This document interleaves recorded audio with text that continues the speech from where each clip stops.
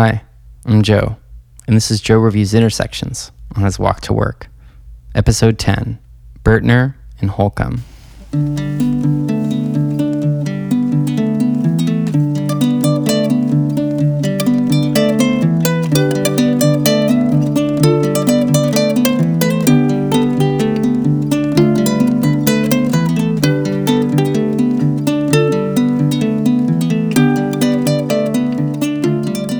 This is the penultimate episode of this podcast. When I started, I counted 12 intersections, but I counted wrong, because there's only one left after this. Maybe originally I counted a stop sign that, upon later reflection, I didn't think was important, or really counted as an intersection. I think a good way to listen to my podcast would be to wait until they're all done, and then listen to them all in a row. They're pretty short, and it might only take you an hour. That way you get the full ride. From my earnest beginnings to a slow devolvement into creative boredom, and out on the other side, wherever we are now. So if you did do that, and you're just now getting here, that's wonderful news. What's next for me? A bread blog? A t-shirt company? My wife and I were thinking about a t-shirt company called Bummer Stuff, and one of the shirts would say Bummer Stuff and have a picture of an alien on it. It seems like something stupid people would buy. People love dumb t-shirts. And then we could live on that passive income, but not be one of those people who make passive income and move to Thailand to work remotely, because we don't really like traveling. After all, I like to talk about walking, not flying. I hate cars, and I'm not sold on planes. Yeah, this is it.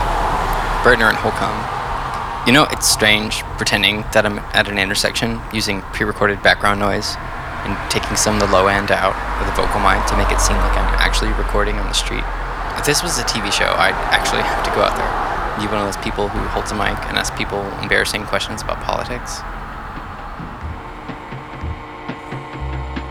So, we've already discussed that I don't walk to work anymore.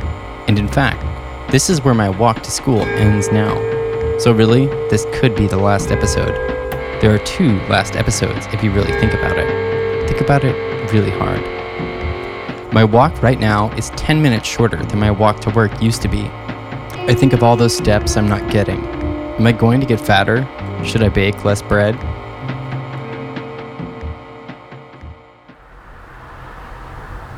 Really, it's an easy intersection.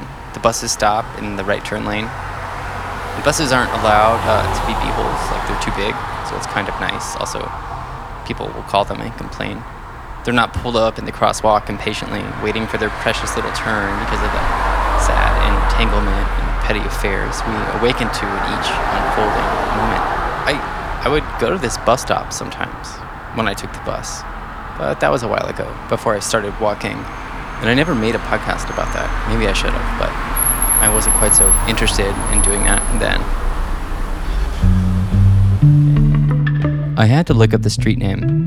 I realized I didn't even know the street names of many of these intersections. Was it because I wasn't paying attention? Have I really walked through these hundreds of times and not looked? I might know one of the streets, the big ones, but not the cross streets. I don't know if I've really learned anything about anything in this, except for the street names. I think I'll remember those now. But reflection, that's last episode's stuff, where I reflect on this and come to conclusions, hopefully interesting ones.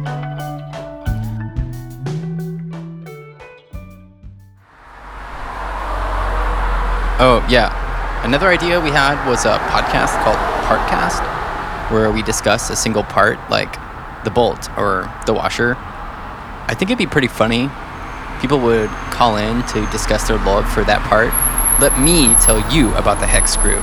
I remember the good old days when hex screws were hex screws. They don't make them like they used to. No, sir. That would be Partcast.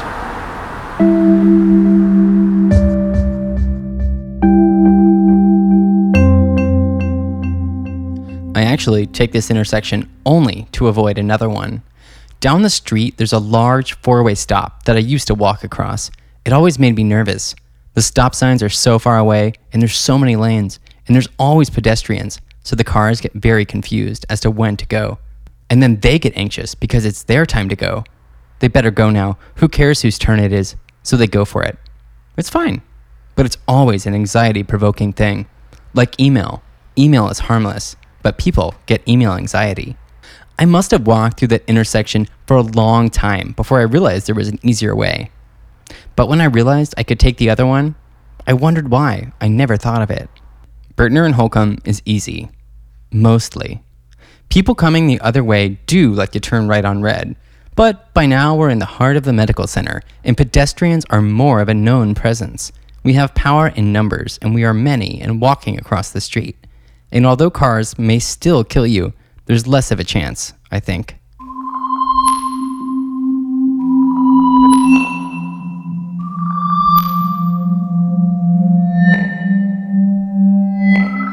I stare at cars in wonder and disgust, as if cities seen from above are not inhabited by people, but by cars, and the people inside them are merely accessories to those cars. To watch someone throw up their hands in desperation when the person in front of them won't go immediately ahead is the greatest picture of the American soul I can think of. But maybe that's only because it's the picture I'm most acquainted with. I go back and forth on whether or not it's okay to write about yourself. I always thought I wanted to write about other things, or I should only write about other things. But there's always an I, and we can't pretend otherwise. No matter what your magazine copywriter sends you back in the comments to your article you write, where you firmly believe the way you're making sense of it is the whole point of writing reviews. You can just email them a quote by Thoreau or something. I like Thoreau, but not even really Walden. Maybe I did when I was younger, but it's the journals that I enjoy. When he stops meditating on the world and begins to just measure water levels and the number of birds and the leaves on the tree, cataloging these little details for himself, details that don't matter to anyone else. I think John Cage said that he liked the journals because everything is contained in them, which has something to do with finding yourself in measurements of rain, or things that are mostly about nothing. It would be best to write about nothing and cover a lot of ground. I am sure somebody writes interesting things about intersections somewhere.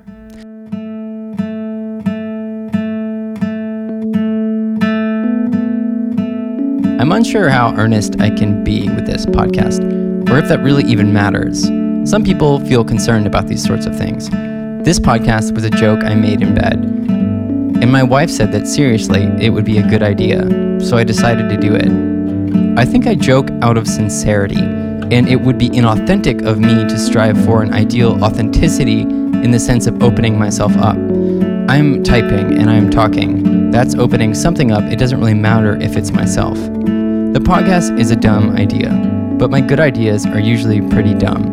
There's a basic dumbness of finding ourselves in a ridiculously irrational world that claims it can be guided by reason, because stuff is dumb. I write songs, and songs are dumb, which is why they're nice.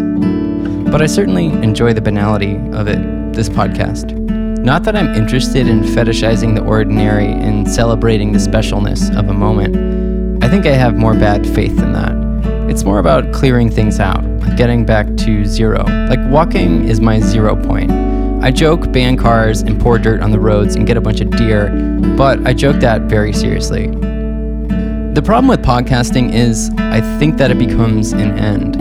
That it's a function of personality, or the end goal is to be the sort of person who can talk about living a meaningful life and have people listen. Someone who is someone because they're able to talk about what it means to be someone. I thought I could make something creative, and I'm not sure if I have. But above all, I wish I could make something without thinking about the word creative at all, or worrying about it. It's created. It doesn't have to be creative, and that should be enough. Not that it is. I'm looking forward to my last episode. At the end of Fellini's 8.5, Guido says, I thought my ideas were so clear. I wanted to make an honest film, no lies whatsoever. I thought I had something so simple to say, something useful to everybody. A film that could help bury forever all the dead things we carry within ourselves. Instead, I'm the one without the courage to bury anything at all. When did I go wrong? I really have nothing to say, but I want to say it all the same. This is Joe, stepping out.